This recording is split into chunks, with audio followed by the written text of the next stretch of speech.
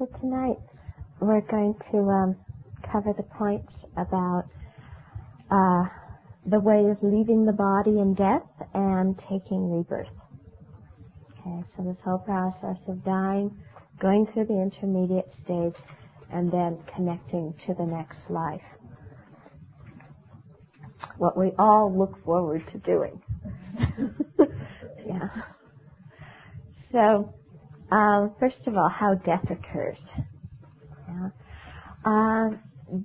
Death, basically, from a Buddhist perspective, it occurs for one of three reasons. Either we have exhausted the karmic potential to live in this life, or we don't have enough merit to gain the conditions to keep living, or a negative karma ripens to interfere with it. So what this means is the first one, the exhaustion of the karmic potential. When we're born, there's a certain karmic potential from previous lives that we have to be in this body, in this realm, for a certain amount of time. Yeah? And so according to our karma, yeah? I mean, if we don't have so much good karma, then we don't have even the potential to live a long life from the beginning. And so that's why you see, like, some people die in the womb. They never make it out of the womb. Or we might have a lot of karma to be, let's say, to be a human being. So then just on the basic level, there's the karma there to live a long life. But so some people die simply because they've lived out that karma. The karma's run out, and, it's like there's no wax left, the candle flame goes out. Yeah, the exhaustion of that. Another thing is that to stay alive is we need all the conditions to stay alive. We need food, we need medicine, we need, a good environment. Now, if we don't have enough merit to have these other conditions, then we die. So we might have, let's say, the basic karmic condition to live until, let's say, 80 years old, but if we don't have enough merit to get food, then, you see what's happening in Somalia. Or you don't have the merit to get the medicine, things like that. So you don't have enough merit to get the cooperative conditions that are necessary for life. So that's the second thing that causes death. And the third is the ripening of a negative karma. And so that is, let's say, you might have a long karma to have a long lifespan. You might have all the good cooperative conditions and the merit that supports them, but you get in a car accident, okay, or you get cancer, or something like this, and so it's called an untimely death. In other words, that there's an accident, there's a negative karma ripening in the middle that throws a wrench in the whole thing.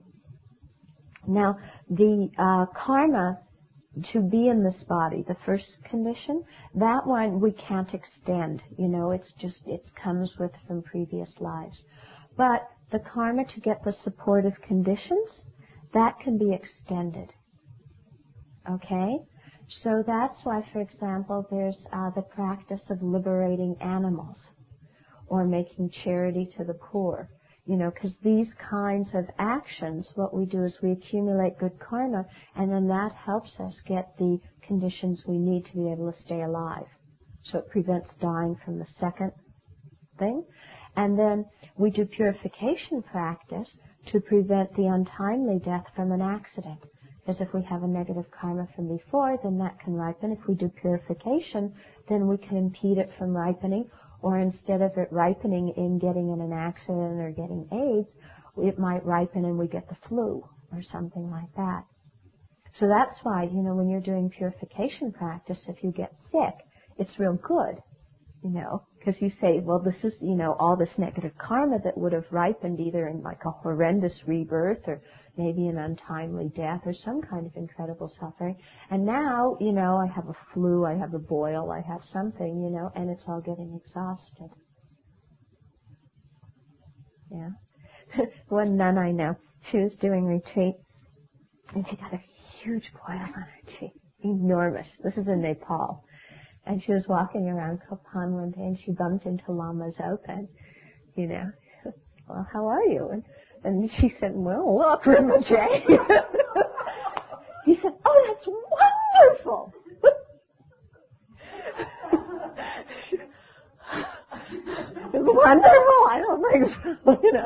And he said, oh, well, you're doing retreat, you're purifying your negative karma. This is like eons of suffering that, is coming out like this.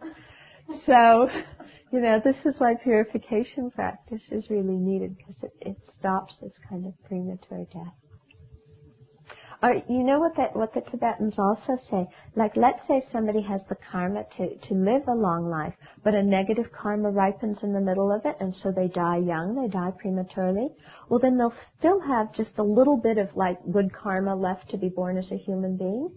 So then they might take rebirth, but then those are the things, like the babies that get aborted, or the children that kind of die in sudden infant death and things like that. Yeah, kind of like there wasn't the karma there to live a long time as a human, but there was a little bit like left over from the previous life that hadn't ripened. So all these things are like they're karma. They're influenced by our past actions.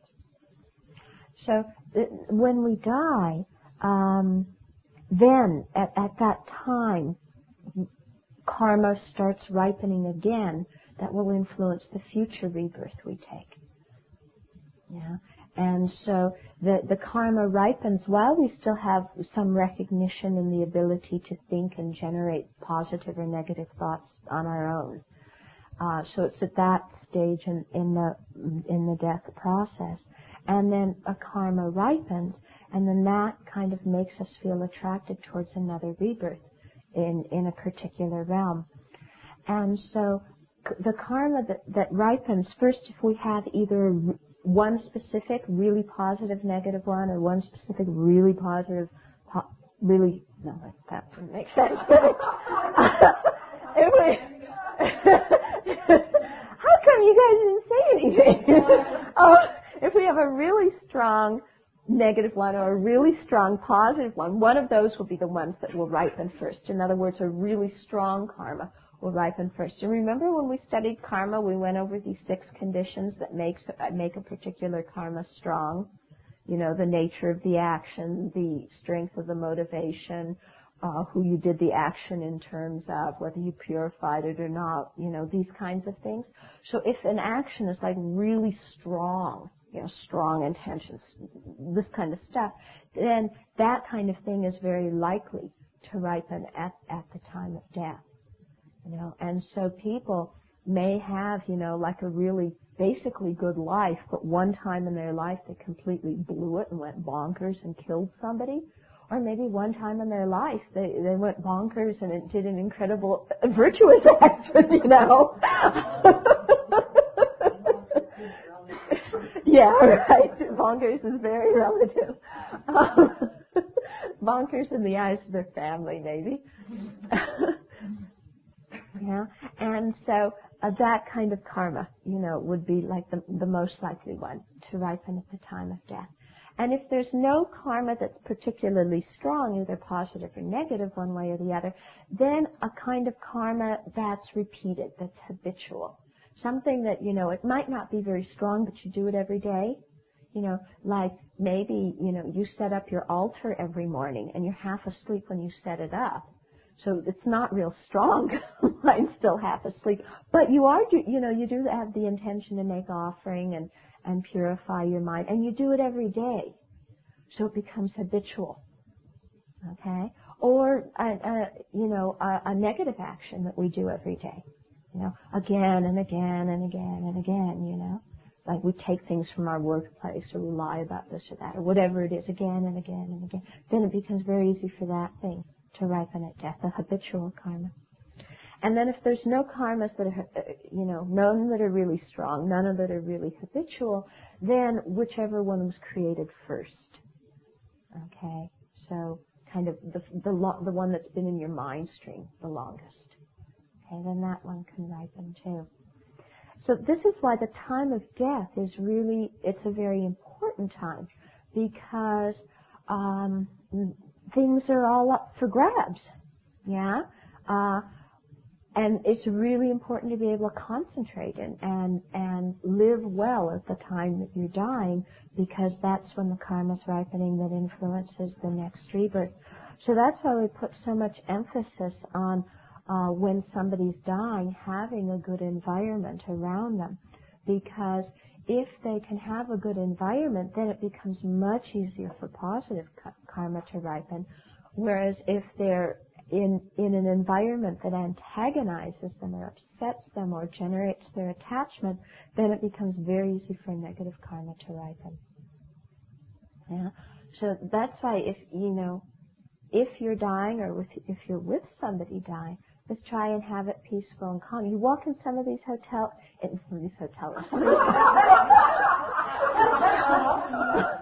of these hospital rooms, and there's two, it's like you have 3 people in a room and you have 3 TV sets going all at the same time and one person's dying, and they're dying to LA Law or something, or they're dying to Rambo. I mean, what does that do to your mind when you're dying to have that kind of energy around you? Well, it excites that kind of stuff within yourself. I mean, you can see, we die the way we live. When you watch that kind of stuff on TV, what does it do to you inside? Yeah, I mean, you can see.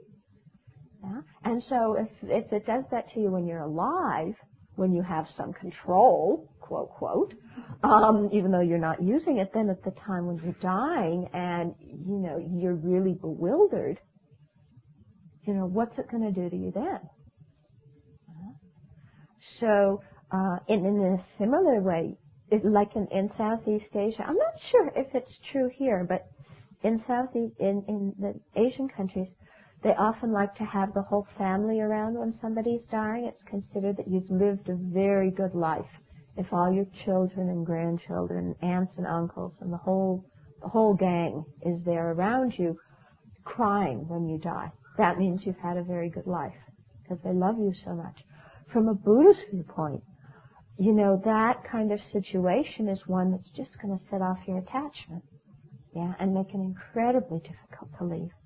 Yeah, so if somebody's dying and the relatives are in there crying and crying, how am I going to live without you? I love you so much. We've been together, da da da da da, and doing all these things that invoke somebody's clinging and attachment, it makes it very difficult for them to die peacefully.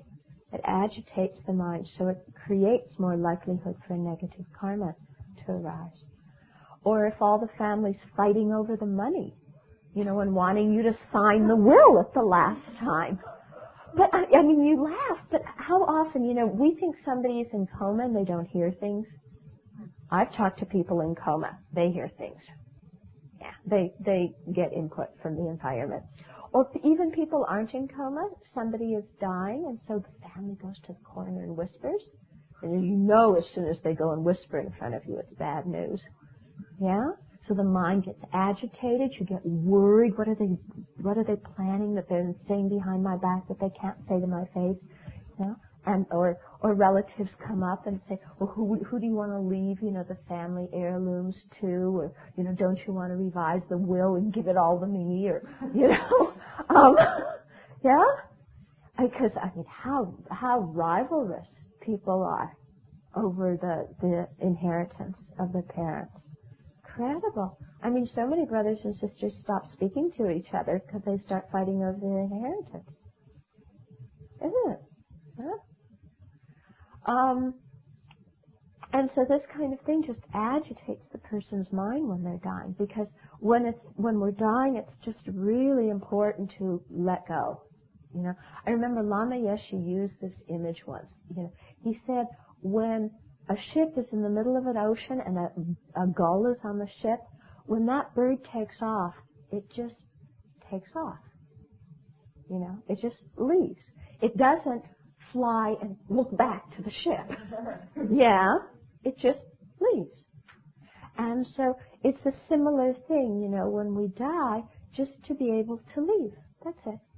But if, the family wants to, but if you're worried about who's going to take care of your kids, or you're really angry at somebody, because you've had a bad relationship with them for years and it didn't clear up, or you have a whole lot of regret for something you did and you weren't able to purify it because you're too proud to acknowledge it, or, your beloved whoever is sitting there crying and sobbing and saying, I'm going to miss you so much, you know, it's going to make it real difficult just to take off. Yeah? So it's real important to have a quiet environment that way. One of my students in Singapore was dying. He was young and he had cancer. And he was the most incredible person, really. He gave me gifts. Sharing his death was one of the greatest gifts somebody ever gave me. And he was so clear, and he called his family together one day with me there and another friend, and he was at his sister's house, and his sister and brother-in-law, and the mortician, you know, the funeral people, and he gave instructions how he wanted it to be. And he looked at his sister and he said, I love you, but if you're going to be in the room crying, I don't want you there. He said, if you cry, you come out, you go out to the other room. I mean, this was incredible. I mean, he was just so clear, and she really respected him.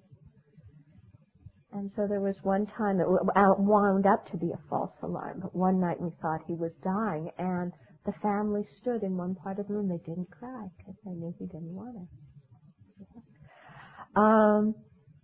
So it's just really important, you know, a smooth passage, and without like a lot of disturbances. And so this is what makes it very hard in hospitals to die.